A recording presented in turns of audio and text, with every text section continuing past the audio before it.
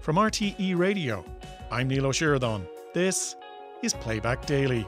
Maybe I should speak with him a kind of an American accent, because my daughter just watches YouTube all the time and only follows people that speak with a kind of a valley accent. So maybe TikTok is the answer for the fridge. She stated she couldn't serve alcohol before 12:30. Now I said it's non-alcoholic. She said it doesn't matter, it falls under the same umbrella, so she declined my purchase. On Saturday night, RTE put on Die Hard, and that is a quintessential Christmas movie. I'll fight anyone that says it isn't. And so I said, well, if Die Hard is on, then it must be Christmas, so we'll put up the tree. Coming up on this edition of Playback Daily, Ireland's 1985 Eurovision representative gets an award.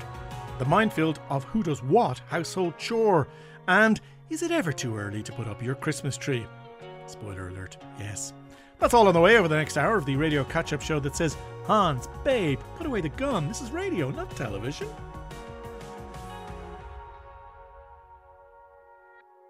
On this morning's 9 o'clock show monologue, Brendan Courtney came straight out and told us what he'd been up to at the weekend. Had to go shopping yesterday. Shopping for what, Brendan? Oh, one of those unusual things. I had to buy a new toilet seat, don't ask. And I rang my brother-in-law and I said, okay, he's just done a renovation and he's kind of handy, even though he's a network specialist in computers, but he can change his own toilet seat, put it that way. I can't, as it turns out. I said, give me some tips for buying a new toilet seat. And he said, oh, well, just don't go cheap. I said, okay. He said, you'll go in there and you'll see that'll be toilet seats for like €20. Don't go too cheap because they're ill-fitting. And he said, in fact, his dad, I suppose my brother-in-law's father, so my father-in-law's some relation to me anyway, Harry's lovely man, he bought a cheap toilet seat and it was really ill-fitting and he wasn't happy with it at all. And he returned it to the shop. And of course they said, we don't take them back, I'm sorry. And he said, why didn't you take it back? Didn't fit. And they said, well, would you buy a returned toilet seat? And he said, oh no, of course not. But we never got to the bottom of the toilet seat replacement. See what I did there? Oh well, I guess we'll never know. And from there to Formula One, apparently. Grand Prix enthusiasts. My friend Ian is obsessed with Grand Prix, so he does fill me in on bits and bobs. But this was kind of a great story over the weekend. So if you are a Grand Prix enthusiast, don't mind my clunky way of telling this story because I'm not that familiar with it, but I do like how this unfolded. So Max Verstappen, who's the lead driver in the Red Bull team, wasn't thrilled that they were moving the Grand Prix to Vegas. Hadn't been raced in Vegas since the 80s. They were brought it back to Vegas, and the glitz and glamour of Vegas and Grand Prix. You can imagine it's a very intoxicating combination and very clever. It's all about tickets and sponsorship, and that's all great. But he made it very well known that he was unenthusiastic about the return. But of course, on Saturday night, stroke into Sunday morning, Max Verstappen won his 18th race of the season, so they're very happy. He won the Formula One race, and his boss is a guy called Christian Horner, who people will know. He's head of the Red Bull team, and he was managing his team into Vegas and probably putting up with maybe a few strops. Like basically when there was a practice session last week, it was cancelled because it was a loose drain cover, like a loose manhole cover, obviously maybe on the track, and Verstappen made headlines by describing the event as 99% show and 1% sport. So he made it very clear that he wasn't happy. I mean, it's so glam now. Justin Bieber waved the checker flag. It's high level, right? Anyway, he wins. Good man. And there's a great clip of him in his car, still going really, really fast, by the way, which you can see. And he wore a sort of an Elvis-inspired leather racing suit. It's like cute. It's good. Looks good. So obviously he's delighted. He's won the race and all is given out. He's won. So just get over it now. So his boss, Christian Horner, played an Elvis track as he comes over the line. And played Viva Las Vegas by Elvis, which is really cute. But listen to what happens. He's all excited. He hears it. Have a listen to this. Because you've enjoyed Vegas so much, Max, here's something for you.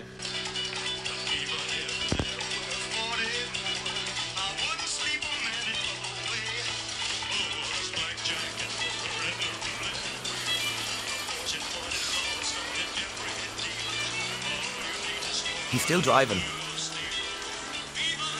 Viva Las Vegas! Viva Las Vegas! I thought you enjoyed that, mate. Well done. So that's his boss, Christian Horner, who is actually Jerry Halliwell's husband, who is actually on the show tomorrow. We have a Spice Girl on the show tomorrow. I'm excited. But Christian Horn obviously just, taking the mick a little bit, having a bit of crack with him. It's a really good YouTube clip of him still whizzing around singing that. But anyway, he's obviously very delighted, and as are all Grand Prix fans, so that's great. The Max Verstappen sings Elvis update. Fantastic. And from there to library renaming fun times at Trinity College Dublin. Last week we talked about the fact that students basically started a petition to rename the Berkeley Library, the formerly known Berkeley Library, in Trinity College, because the philosopher George Berkeley they discovered obviously a history with slavery way back in hundreds of years ago, but obviously that they wanted the name taken off. So in a very clever way, Trinity College have put a form online for you to fill in to justify the name and why you would like to name the library whatever, because they've had incidents of people voting around the world for different things to be named things. And one example is this, huge polar explorer boat called Boaty McBoatface, which is quite funny, right? So they said they wanted to negate against that and protect it from doing that. So earlier in the year, a petition to rename it after Theobald Wolfe Tone, the leader of the 1798 rebellion, was received, and it received hundreds of signatures. But now, this is cute,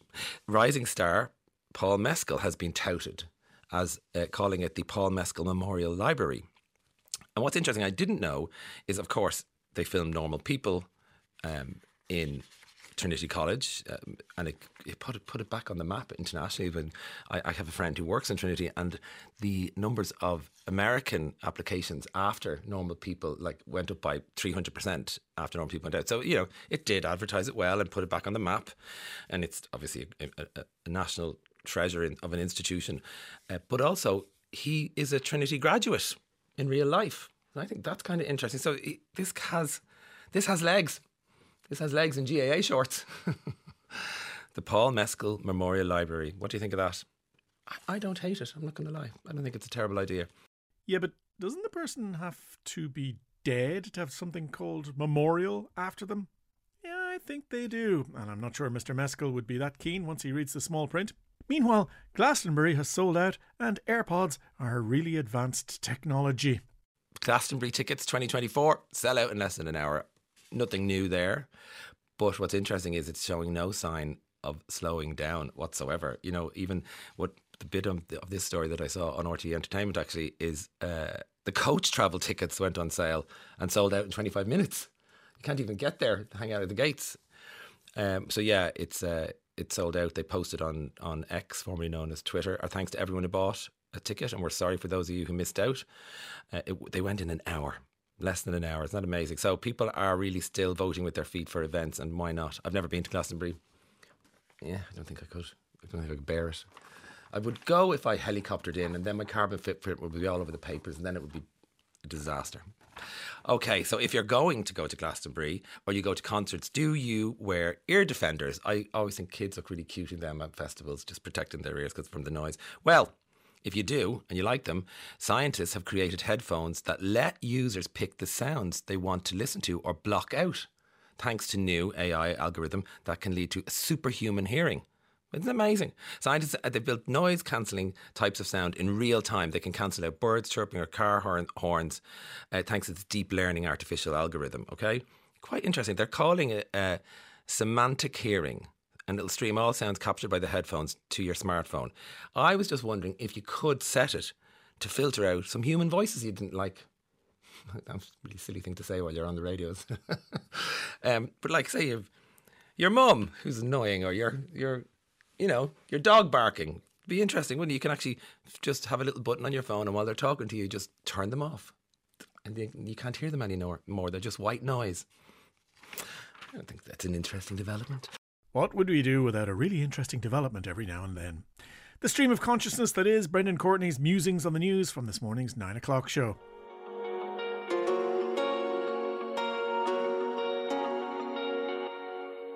This next item got a sensitive topic warning from Claire Byrne this morning. It's about the household chores. Who does what at home? And how is it decided? Claire was joined by Sinead Fox from the Bumbles of Rice blog and by writer and comedian Pat Fitzpatrick to discuss this potentially minefield of a topic. Pat, when it comes to the breakdown in your house, how do you compare with your wife, or how much do you do? Because you work from home, don't you? Yeah, I got caught basically. That's the kind of nightmare scenario, because I actually look at kind of my friends who go out for 5 days a week with the kind of I'd love to help but I have to go to work thing. But I'm the opposite. So very often, one of the few things my wife will say to me is, there's a load in the dish or the washing machine, make sure to hang it out later. So that's very often a conversation we'd have in the morning. I actually tend to hoard. I'm starting to hoard chores, because I was interested in the text you got from the guy he's organising the clothes for listening to a podcast. Yeah, processing clothes. It's it's a great way to get away from your family. And I've even found, I think men now, because we have to do the chores, right? We've been made do them. It's fair enough.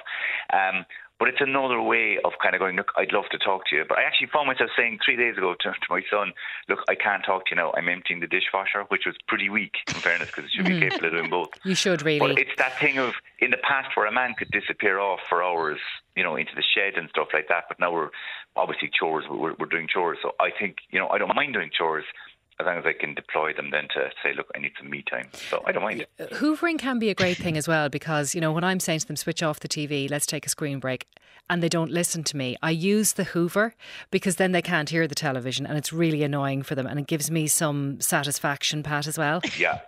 That's rage hoovering, is it? Where, absolutely. The person with the hoover doesn't hear the hoover, but everyone else goes, that person's really angry, and they're just using it to wreck my day. I said, yeah, that's rage. Where you end up hoovering the same room for 20 minutes just to make a point. Yes, absolutely. So tell me, how does it break down then in your house, Pat? Or do you just do everything, or how does it work? No. I know my wife is listening here. She's very careful. Oh, good. No. I do. Okay, you've said no about 5 times now, so you're in the clear. Okay, all right. So look, I do. I'm not the worst because I'm at home, but we share the cooking. I'd say 50-50. My wife is completely in charge of laundry, as in what gets washed when. She does the executive side of it, but I might hang out a wash and fold it, because folding is, you can't talk to people when you're folding either. So yes, well, we've figured that out with you. You can't talk to anybody when you're doing the dishwasher, and you can't talk to anybody when you're folding the clothes. Daddy's busy with his chores. Leave him alone. But generally then, and my wife would, but of course the other things my wife does a lot of because we have 2 kids, and she manages that whole situation of play dates and activities and stuff like that. And I'm willing to accept that that's a big, big chore that doesn't kind of get, it's not housework, but it's work. It is. And we'll talk about that in a minute, about the mental load of all that stuff. Sinead, you get the children to do some jobs around the place, do you? Oh, absolutely. With huge resentment, and it takes a lot of energy for us to actually get them to do the stuff. But yeah, we have absolutely certain jobs. Everybody clears the kitchen in the evening, the 5 of us. So my 3 kids are between 10 and 15. So they're well able to do all the things. And the tallest one can reach the high press. So there's no issue with that, putting things away. But we delegated bathroom duties to the boys. When we realised that really they were the issue with the family bathroom. So there's a little rota. They hate it. And I will text them saying, I think it's your weekend, and there's a debate over whose weekend it is. And then it brings out a good sibling rivalry and competitive streak, as one will say, I don't think he cleaned that properly. So they'll kind of pit themselves against each other with that, and kind of criticise each other for their standards. It takes a lot of work, though, to get to that point where they'll actually do it. And I would hazard a guess that you'd be tempted to give up asking them and just do it yourself because it's easier. No, for some things, it just there's a hill I'll die on. There's certain things that I will just make them do.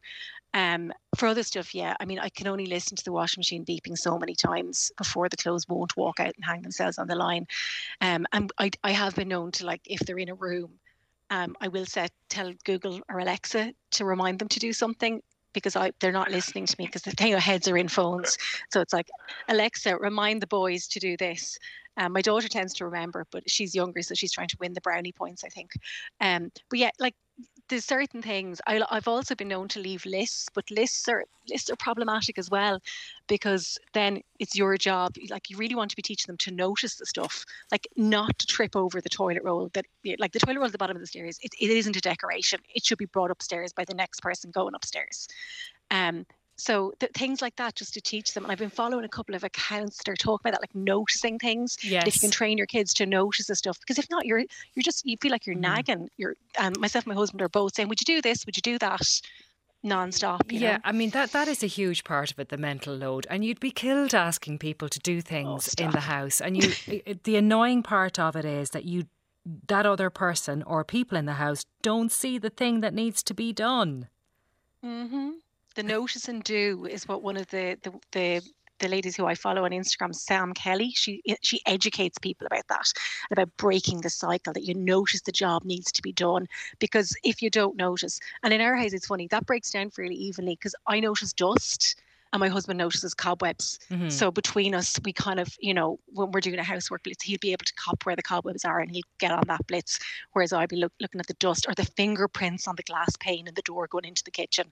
They are my nemesis. Yeah, see, Nobody else sees them. Pat, I don't know if you see things that are left. Do you have stairs in your house, Pat? We don't actually have stairs, no. Okay. Imagine you have stairs. Because yeah. most people in my house think that I like leaving things on the stairs, like the toothpaste and the shampoo when I've done the shopping, that I want to keep them there so they'll walk past them 15 times and I'll be the one to put them away.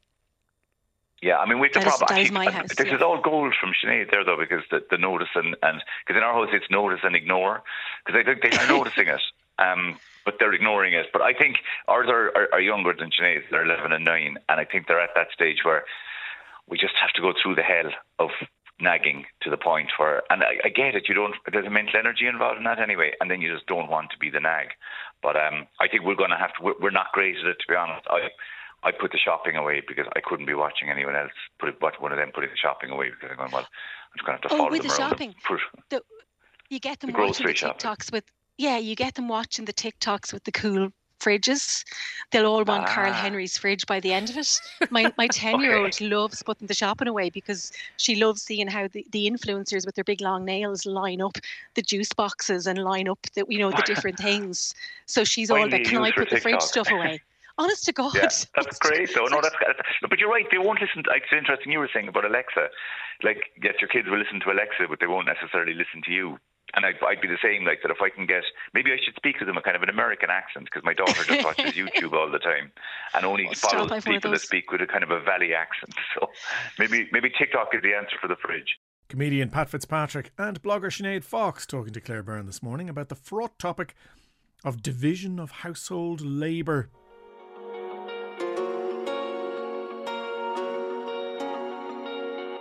On this afternoon's Live Line, caller Dave told Joe Duffy about some odd issues he had trying to buy alcohol-free wine recently. Dave Fahey contacted us, and Dave, I think the number that will be relevant here is 0.05%. Dave, good afternoon. Hi Joe, how are you? Thanks for having me on. Yeah, what happened? Yeah, so yesterday, Joe, I was in Wexford Town doing my grocery shopping, yesterday being Sunday obviously. I was in around 11 a.m. and I spotted a nice bottle of Santa Rita, alcohol free. Okay. 0.4% content. Right. So every now and again I said I'd treat myself, as I gave up alcohol 4 years ago. So I proceeded to the checkout. Yeah. And I was refused the sale of the alcohol free wine. She stated she couldn't serve alcohol before 12:30. Now I said it's non-alcoholic. She said it doesn't matter, it falls under the same umbrella, so she declined my purchase. Okay. Anyway, fast forward a few hours later, about 2 p.m, I was in another well-established supermarket in Wexford. Me and my girlfriend were having a browse around, and lo and behold, I spotted the alcohol-free Santa Rita that I wanted to buy. Okay. In a completely separate aisle called the Zero Zone. Okay, so I picked up the wine and I went to the self-serve checkout. Now, I'm 33 years old, Joe, bear in mind. So I was the individual carrying the non-alcoholic wine.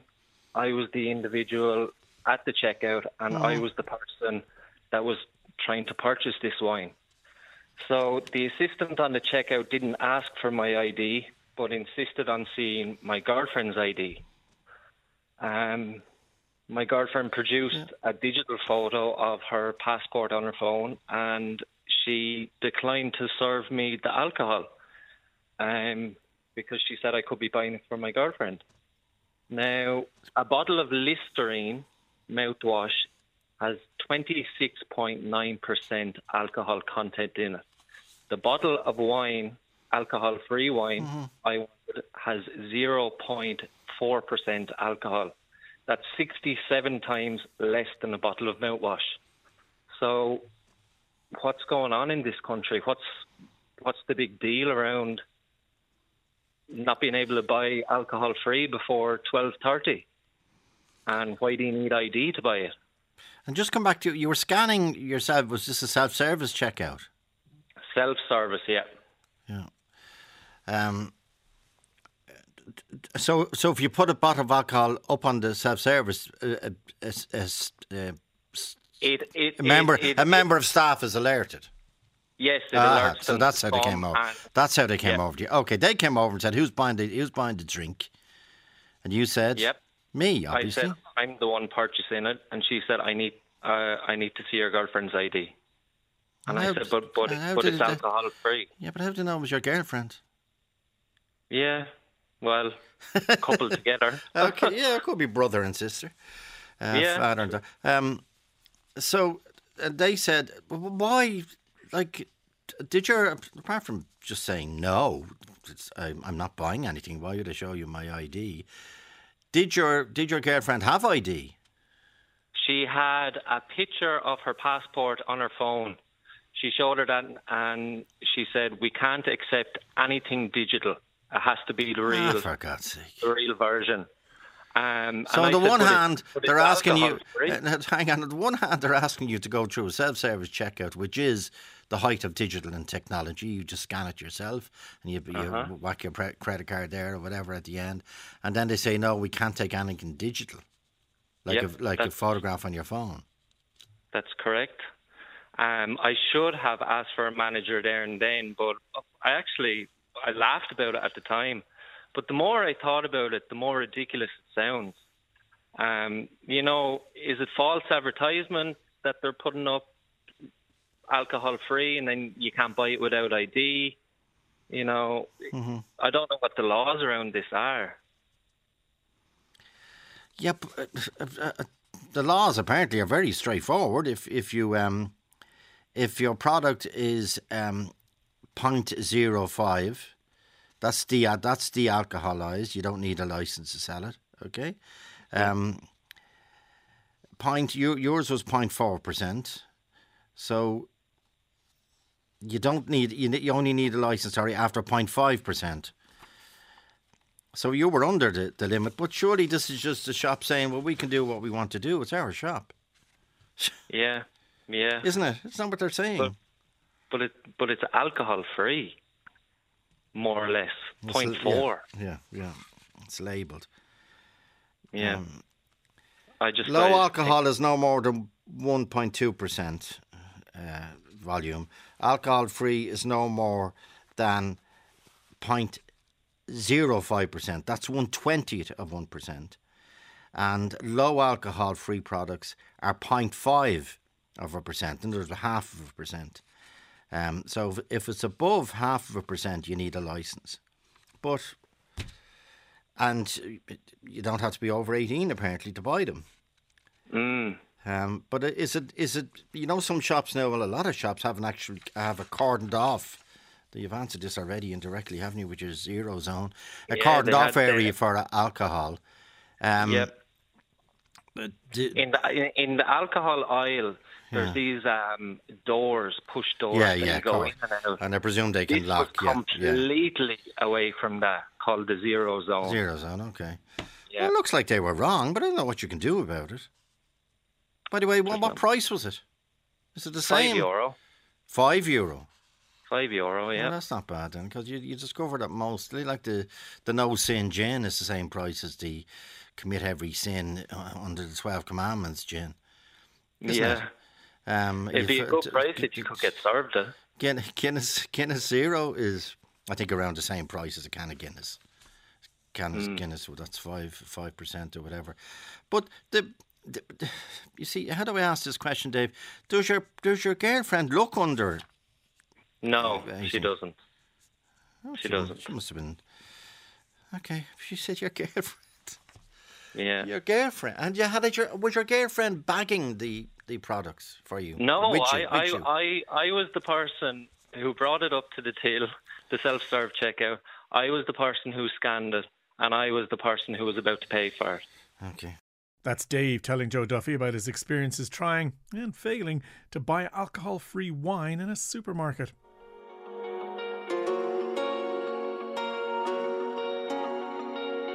Maria Doyle Coote represented Ireland in the Eurovision in 1985.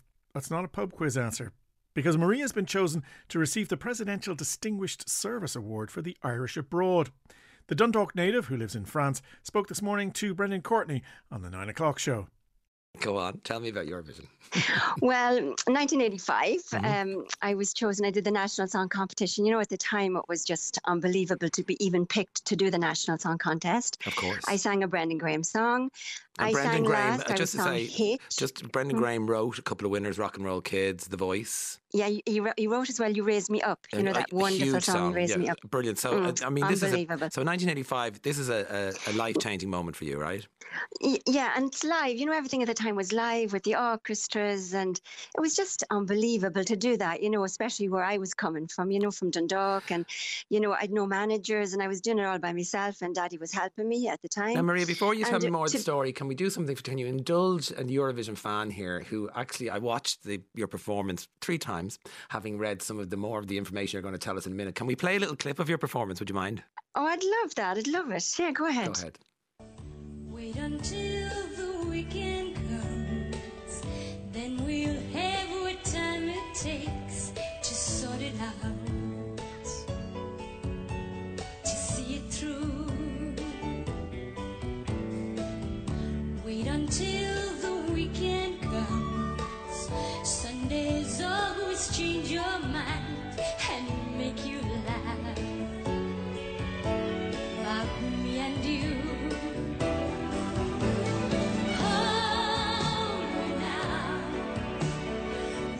How does it feel hearing that? Have you listened to that recently? Oh, I do with the children. It brings a lot of emotion to me because, you know, I left Ireland, you know, I emigrated. And I suppose when I stood on that stage, I was first on, you know, Ireland was opened the competition that year. And I didn't really know what was ahead of me, Brendan, you know, as a child, well, as a teenager. I remember when I came home, I had no family at that because at the time, you know, it just wasn't the thing to do. And they wouldn't have had the money to come over to the Eurovision in Sweden at the time. And Mammy watched it in a council house on a wee TV screen. And I remember she rang me from the neighbour's house because she didn't even have a phone. And she said, Maria, you had stars in your eyes tonight. And all those memories come back. You know, it's a bit like the words of the song. So it just brings a lot of emotion to me, Brendan, a lot. And there's a big element about your person that is fascinating about just even watching that performance. First of all, your taffeta dress is so reminiscent of the time. And you look extraordinary on stage. And I don't look blind. Well, you can see it. Well, tell me about that. That's just fascinating to me. Well, my lovely little taffeta dress came from Penny's. I paid £30 for it at the time. Yeah, I didn't have any big designers like you making me a lovely dress. and I loved it. And a wee pair of shoes that I bought as well in Dunn stores. And the whole situation was that I went blind when I was 9. Now, in the 70s, there was nothing for you if you were blind or if you were different, and especially if you were a wee girl. And they sent me to a blind school to become a telephone operator. Now, I didn't want to become a telephone operator, so I ran away from Dublin and I made it all the way home to Dundalk in County Louth. I had a wee medal around my neck, a wee holy that I got at my communion.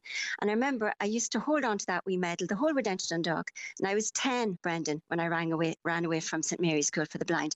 And as I held on to that medal, I'd look up to the sky and I'd say, please, God, don't let them find me. Wow. They didn't. So from that day on, Brendan, I decided not to be blind. I didn't talk about it. I didn't speak about it. And I pretended to be this little girl that could see, you know, and that. So my mind can see, like my brain, it can see. So I can visualize very quickly when I'm in a place for over maybe 5-10 minutes. I know everything straight away. I have a great memory. You actually lost your sight at age 9. Is that correct? 9, exactly. So 9 and a half. I was at school. Can I ask how? How did you lose your sight? Well, what happened was I was just at school, like it was autumn, back to school, delighted to be back at school. And all of a sudden, I was just looking at the teacher, the blackboard, and she was writing on the blackboard. And everything just started going really fuzzy and weird, like fog. Imagine like a thick fog coming in from everywhere. So I put up my hand and I said, Miss, there's something wrong. I just can't distinguish anything anymore. And she said, we'll go on home. And I went home and Mammy held, I don't know if you remember this old salt containers at the time. And I think they still exist. You know, the red and white tall salt, table salt. Yes. And Mammy held that up and she said, read what's on that, Maria. And I said, Mammy, I can't. So she took me up to the Eye Near Hospital. Now, I didn't know what blind meant. You know, when you're 9, nobody around me was blind. Nobody had bad eyesight. I didn't know you could go blind. I thought this was like Doctor Who was going to come out of his telephone box and say I was part of a show, like, you know. Yeah. It was just, I didn't know what was really happening. And then within 6 weeks, that was it. It was over. 95% blind, leaving me with just a wee bit of light, which is unbelievable. I still know when it's dark and I still know when it's the day. And I think that's a miracle. So you've just given me 2 big pillars of strength. One is that a year later, with your medal in your hand, running away from the blind school and getting back to Dundalk. And the second is performing first at the 1985 Eurovision, probably when Eurovision was at its absolute peak, when it was getting... it was at its... Yeah, but when people watch the performance, and I urge you to go to YouTube and watch your 1985 performance, you take camera direction flawlessly because you didn't tell people you were blind, did you, at the Eurovision? No. The only woman that knew about it was the director, you know, the producer. There was a big, huge cross on the stage where the backing singers would leave me. And she knew, you know, even without me talking about it, by the way they were guiding me and they'd bring me onto the stage. I did my same performance every time because every morning for a week you rehearse your song. And because I was first on, I rehearsed at 8 o'clock every morning. So I did my same little actions and my same little look, and I would wait until the weekend comes and you can catch the tide, and I would put my... So she knew exactly what I was going to do, and she told the cameras what to do. Wow. So it was wonderful. So it made it look like I could see. And I know, like Terry Wogan, because he introduced it on BBC like he always does, he never guessed that girl singing was blind. And that was a battle for me. It was, and I actually won it, if you know what I mean, Brendan. I won it. And especially when, I hope you talk about where I actually came from. And at the time, I didn't speak about that either because I was ashamed. And I never spoke about me and Mammy and where I was born. And it's a shame I didn't at the time. So tell us about that. Where were you born? And tell us about what the start of your life, because your life could have been very different, couldn't it? Oh, it could have been totally different, but maybe in a worse way, I think, because in actual fact, what happened in the 60s, Mammy got pregnant out of wedlock. And I suppose we all know now in Ireland what that meant in the 60s and the 70s. And she was sent to London, Brendan, to hide her pregnancy. And 2 priests picked her up in London and they brought her back, and she was incarcerated in one of Ireland's Magdalen laundries. Now, I know we call them mother and baby homes today. I don't like calling them that, Brendan, because what happened there and what Mammy went through, a home is where you're loved and where you feel safe, and it was the opposite. So I was born in a Magdalen laundry, and Mum was there for 10 months, and that's where I started my life, and I was called Stephanie. My name was Stephanie. Yeah, so they wanted Mammy to adopt me and give me up, and as they would hold the papers up to her, you know, the adoption papers, the nuns would kind of point at the papers and they'd say, you've nothing to offer your child. You'll be able to do nothing for her. You need to adopt, sign these papers. But there's another battle, another Irish woman that I'd love to say hello to today, my mammy Eileen. And she fought like a lion to keep me, and she didn't sign those papers. She was willing to stay even 2 years, because after 2 years, the children were automatically adopted. But she put up that fight and she didn't adopt me. My nanny Isabel from Dundalk at the time thought Mammy was in England. And when she found out that her daughter wasn't in England, she tore down mountains and rivers and everything to find out what our daughter was. And she found us. Wow. And when she found us, she signed us out. She signed us out of the home, out of the Magdalen Laundry. And that was it. I was free. Mammy and me were out. And that was the beginning of my story as Stephanie. And then I became Maria because my nanny had 12 children. And the youngest was Stephanie. And she said to Mammy, there's no way can we have 2 Stephanies under this roof. We'll have to call her something else. And Mammy said, we'll call her Maria in memory of her father, her Spanish father, Theodore Gonzalez. The fascinating story, or part of it anyway, of Maria Doyle Coosh, as heard on this morning's 9 o'clock show.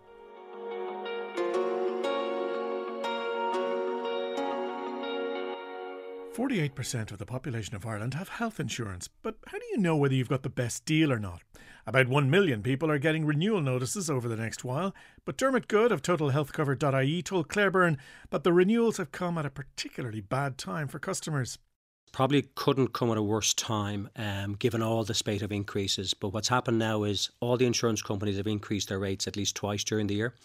And that means that there's average increases of approximately 15% coming people's way. So a lot of consumers forget that the rates went up earlier this year. And then they went up again in October and so forth. And they're also, I think, misled slightly by these average figures. So they'll see there's an average quoted of maybe 3%, but their plan might have actually gone up 6, 7, even 10% in some cases.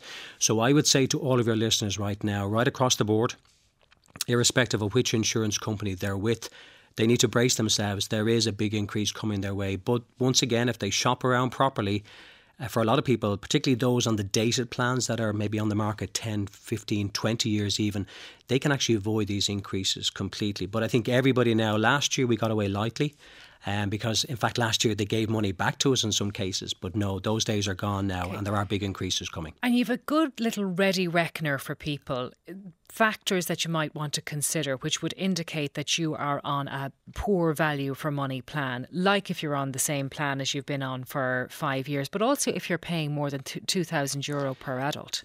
Yeah, if somebody is paying more than that amount of money, Claire, there should be a very specific reason why they're doing that. And for a lot of people, there isn't. It's simply they've rolled over what we call auto renewals. They've rolled over their cover each year for the last 5 or 10 years. And a lot of older people in particular, they're not aware that the legislation fully protects them. They think they'll have to reserve waiting periods. Absolutely does not happen. They think that they will be penalised in some way. That definitely never happens. And in fact, when I talk about switching, a lot of people listening to this now will think, well, he's going to recommend I switch to a different insurance company. 50% of all people we speak to get better deals with the same insurance company. So what they don't realise is that new plans are being launched all the time. If I'm on the same plan for 10, 15 years and I've never looked at it, I have missed those goalposts move a small bit each year. I am way off the target. Mm-hmm. And there's nothing, I always say to people, look, there's no harm in shopping around. You can stay on the same plan if you wish, but you will be shocked sometimes when you find out some of the deals that are out there that you are missing. And by the way, it doesn't matter. I'll talk about corporate plans in a moment. Every plan on the market is available to everybody, irrespective of their age or their gender. And by the way, Claire, as well, companies, small businesses listening to this, they're all overpaying hugely because they're afraid to make any changes. They're very busy. But like if they're paying for their employees, you exactly, yeah. And if they're overpaying for their employees, let's just say by 30, 40%, which is not uncommon, particularly for small businesses, that means their employees are paying way over what they should be paying in terms of benefit and kind charges and so on. So everybody now, I have to say, is going to have to do their homework. And there's we're not talking about saving 50 or 60 euro. Some of those older plans, people could be overpaying by anything from €750 to €1,000 per adult. And that's not an exaggeration, particularly for the older plans. Okay, so good savings to be made. We have so many questions, as we always do when you are in here. So let's get to them. My parents are elderly, they're in their late 70s and they don't have private health insurance. What are their options to get cover at this age and how much approximately should it cost for the two of them? That's from John in Donegal. Okay, so the thing about it is everybody, irrespective of age, can join health insurance. They will be subject to the same 5-year exclusion on existing conditions as a 26-year-old. So that's the good news. The bad news is they're going to be hit by the maximum age loadings, which in their case will add 70% to the cover. And there's no getting away from that. It's a penalty for joining at an old age. Unless, Claire, they had cover previously. If they did, it's very important they dig out details of that because they'll get full credit for it. 3 really good corporate plans for them to start at. Health Guide 1, Irish Life Health. VHI have the PMI 5210, and Leia have the Inspire scheme. Now, all those plans will cost around anything from roughly €1,300, Claire, but they are good semi-private corporate plans that give money back on routine expenses. Now, one little bit of good news for them. Is that $1,300 per adult, person, per person, excluding the loading? So they're probably looking at €2,000 each.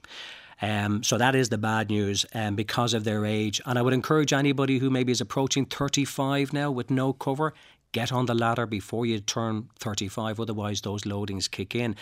If that person's parents do join, if they join those corporate plans, they give 50% back.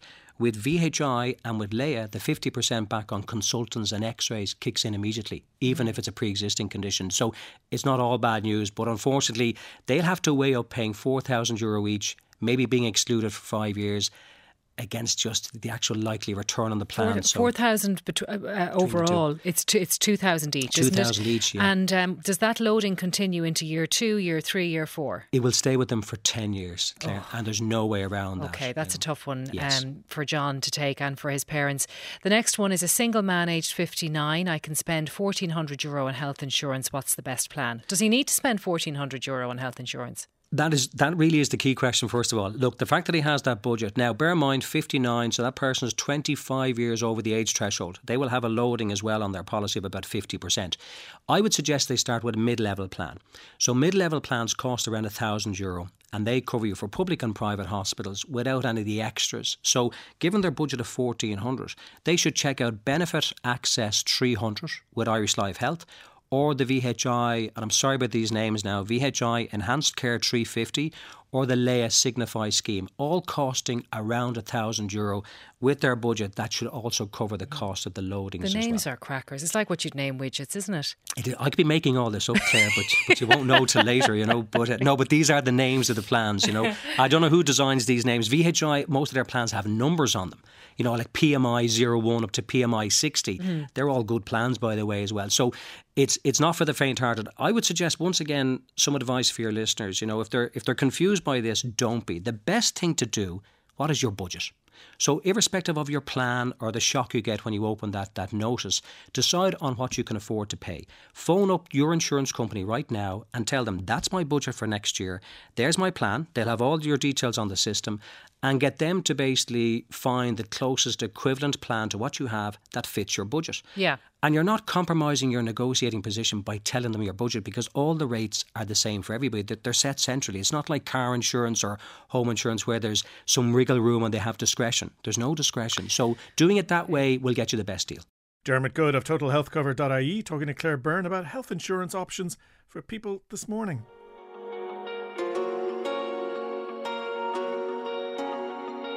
On this afternoon's Ray Darcy show, Lisa Tracy shared what she got up to at the weekend with Ray. You have done what over the weekend? I have put up my Christmas tree. Dun, dun, dun. Dun, dun, dun. Now, is there a date that you always put up your Christmas tree on, or is this new? No, I always have it up by the 1st of December, and then this year I was sick over the weekend, still am sick, and I was kind of bored, so I said, do you know what, I'll put up the tree. And I saw that there was 2 other houses in the whole block had their trees up too, so I said, I might as well. Uh-huh. So I did. You did?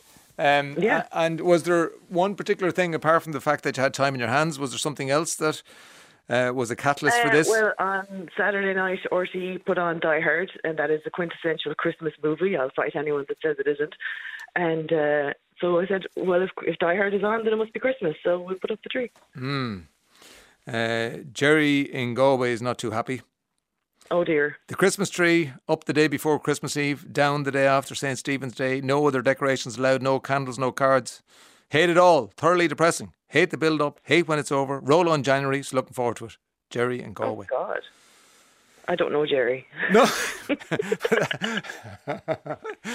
That's like when you're off in America and you're in a bar in Boston and they go, where are you from? I'm from Kildare. Oh, do you know? No, there's like 100,000 people living in Kildare. You usually do end up knowing somebody. Yeah, well, I suppose two degrees of separation in Ireland, isn't it? Yeah. So, and you don't mind the fact that there's a big lead in now. It's the 20th. No. It's more than a month of Christmas.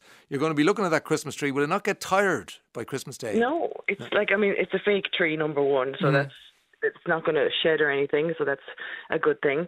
And I love Christmas anyway, so we just love the season. And also Galway is like Christmas central already, like since November the 10th when the Christmas market opened, and every single shop has their Christmas decorations up. So you know, you have to share the joy and spread the love. Now, is it monochrome or multicolored? Yours? It's multicolored. It's the classic green, red, and gold. Yeah, and the lights, are they? What are they? What colour are they? They're warm white. They're like candles. Okay, and do you go flash or not flash? Oh, no flash. No flash, on all the time. Right. Okay. On all the time. And what about photographs? Have you got little things with photographs in them? Little decoration? No, none of that. No, but I have a decoration that I bought in, I think it was Arnott's in 1994 or something like that. That I still have that little Rudolph, and I still have that on my tree. Okay. And you don't, because a lot of people have these lovely traditions where they buy one decoration every year and add it to the tree. No, you have that one from 1994 and that's it. Yeah, well, other people have bought me decorations, so I put those up. Right. Yeah. And do you have a favourite one of all? My favourite one is the Rudolph. Is it? Because I Yes. minded it for and it was on my mom's tree for forever, and then I robbed it off that tree, and then now it's on my tree. And you say a number of your neighbours have Christmas trees up? Well, 2 out of about 100. Oh, well, yeah. It's not bad. Yeah. I was talking to a few people, 1st of December for a lot of people. And in our house, it's the 8th of December, or the nearest Saturday to the 8th. Yeah, that's the same as my sister. She's not too impressed with me putting up my tree. and then in other countries, it's a bit like Jerry. They just put it up at the last minute and take it down immediately. Which that's no fun. No, well, there's a lot of effort just for a couple of days, isn't there? I know. You know, taking it down from the attic or out of the shed or whatever. If you get longer out of it, then it's better. Yes. Value for money. Yes, yeah. Okay. The best Christmas movie was on RT2 on Saturday Night Die Hard. Vinny and Mayo is with you on that one. Yeah. Okay, well, it's out there now. You have yours up. Let's see what everybody else thinks. And get well soon. Thank you. They're not very well. Lisa Tracy telling Ray Darcy this afternoon that she put up her Christmas tree over the weekend. I'm not too sure about that, but certainly can't fault her movie logic.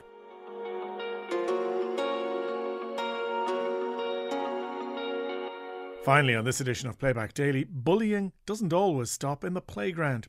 Claire Byrne was joined this morning by Patricia Murray, work psychologist with the Health and Safety Authority, and also by Sinead Brady, career psychologist and author of Total Reset, to discuss bullying in the workplace. And Patricia gave us a legal definition of workplace bullying. It was developed some years ago by a task force set up in the early noughties. Actually, I was on the task force myself. It took some months to come up with the definition, because it is very important that you kind of, constrain or contain a concept by definition.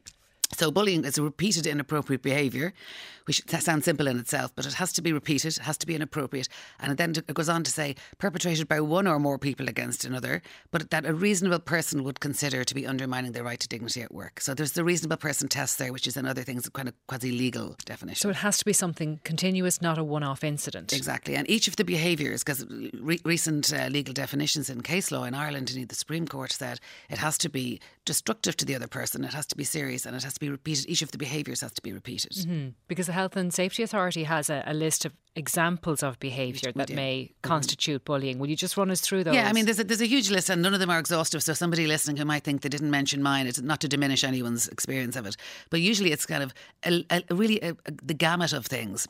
I mean, isolating a person, spreading rumour about them, overly criticising their work needlessly, and the way that a person is criticising them would be undermining, diminishing, making sure other people hear, making them look bad.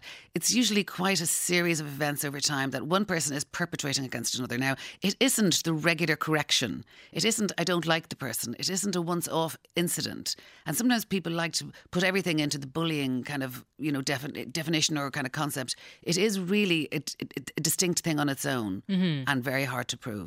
So when complaints come forward, in your experience, what level of the complaints actually constitute bullying? That's a really great question. In fact, I was speaking at a Forza event there last week, and this came up. And this is anecdotal, I suppose, but when only some complaints come to the Health and Safety Authority, others go to, say, the Workplace Relations Commission or other agencies. I would say that, in my experience, about 1/3 fit into the absolute definition. About another 1/3 fit into something is wrong and there's a conflict and there's difficulties in the relationship and there's power imbalance. And then another 1/3 are mistakenly, they're not. They're neither. They're something else. Okay. That this is being used as a way of progressing something that needs to be progressed, but it just doesn't fit in. So about 30% fit the definition that we've just spoken about. I would say 35, yeah. 30, okay. 35. All right, Sinead, to bring you in on this then. So the impact of bullying on the person who is the victim of the bullying. Can you just talk us through how it can affect people? Sure. So as Patricia's saying, bullying is a very nuanced behaviour, but it's about the impact that it has on the person who's been bullied or who is experiencing the toxic behaviours. So this can, it can start as being very simple, that you become a little bit irritable, that you're just not yourself. That you're just not yourself, and that you're actually involved in, maybe you're not eating very well, you're not sleeping very well. There's a number of different things that are presenting as psychosocial. You're beginning to isolate yourself from others. You're beginning to feel that maybe there's something wrong with you. You're questioning your own behaviour. So there's lots of different ways that it can present. But then over time, it can compound, and, your sleep can be very, very badly impacted. Your relationship with others can be badly impacted. The feeling of not wanting to go to work can become very prevalent. But equally, we have people that have extreme burnout, extreme anxiety, stress. So, it's quite a spectrum of presentations and behaviours and impacts, Claire. And are you seeing it in particular sectors? Because we would imagine bullying to be more prevalent in high pressure environments. Yeah, so bullying is prevalent in high pressure environments where there's, an environment of work intensification. And what I mean by that is where 100% billable hours, where it's getting the work done at all costs, irrespective of the impact on the person. So they are environments that we often see bullying behaviours, but equally public sector. So sectors like education, nursing, schools, hospitals, shops, actually. And interestingly, it's not always a peer or somebody who's in a position of power. In hospitals, we see that it can often be sometimes patients that are bullying nurses, doctors, medical staff. There's abusive behaviour, or we can see that in shops. So it's very nuanced, and it's very complicated, and it may not always be the people and the places that you expect it to happen in. Is that a new... I'm just struck by the fact that you mentioned education and schools, yes. And we know that there's a lot of pressure in those environments. There always has been, but particularly now because we've such a shortage of teachers. Is that a new phenomenon? Sadly, no, actually. So education has been one of the sectors that has had the highest prevalence of workplace bullying over many, many years, and that would be borne out in research. Now, as Patricia said, it may not always be reported, but it is the experience of bullying behaviour. So yes, this is something that you would see in education, you would see in health sector as well. Patricia, what about you? Do you agree with the sectors listed out there by Sinead, or is there anything you want to add in terms of where you're likely to see this? Yeah, I mean, I think that I agree with Sinead in terms of all those sectors, but also, as she said herself, we need to be careful because some sectors are more educated about their rights and about the fact that this shouldn't be happening, and therefore they speak up and they make it known, and that's how we know because they have unions or they have representative bodies that speak for them. And then you would wonder about the vulnerable groups who don't have representative bodies that speak for them, and are they also experiencing bullying? So we have to always look at it with a bit of caution, but certainly I would say that it's really important to say to people the effects of bullying on people. I mean, sometimes it has been in the past trivialised as if it's not a real thing or it's some lightweight thing. Like when you, for instance, can't sleep, it really affects your social behaviour and it really affects your ability to concentrate. So you start doing your work maybe less well because you haven't slept. And then you're feeding into this idea that you're not, that you're not performing as well, and you're wondering if, gosh, is it them? Is it me? Is it happening? And another thing that happens with all disputes, whether it's bullying or couples disputes or anything, is you come across some biases, like attribution bias, for instance, and that we see this a good bit in bullying complainants. What happens is if you're being overly surveillanced and you're being watched and you're being criticised, then you sometimes attribute other people's looking at you in a certain way as if they're also thinking that you're not doing well. And so you attribute things to people in the workplace that maybe they're not doing, because you're so feeling overly. So you're paranoid because you're so affected by what is happening. Yeah. You're biased in your judgment of the world, and you're biased in how you're being seen by other people who are maybe not related to it, and you can start then building up scenarios in your own mind. And also, if you overly concentrate and think about a thing, you'll find it. Mm-hmm. You go into work thinking it's going to be dreadful. Then something maybe that happens that's innocuous, you interpret it as more dreadful than it otherwise would have been interpreted. And there's nothing worse if you have to go into somewhere 5 days a week and you're dreading every time you have to walk in that door. That's not a good place for anyone to be. And not only for the person, actually, because research done by the University of Galway, NUIG, there by a colleague, found that those who witness bullying or negative acts are also in fear of going in because they have conflict, cognitive dissonance in terms of, gosh, I can't do anything to help. I feel guilty, but I don't want it to happen to me, so I'm keeping my head down. So usually there's a lot of bystander problems, and the bystander wants to leave or get out of the department or not engage. And the person who's the target can feel that that bystander is then also avoiding them, which in a way they are, but not because of anything bad. Patricia Murray, work psychologist with the Health and Safety Authority, and Sinead Brady, career psychologist and author of Total Reset, talking workplace bullying with Claire Byrne this morning.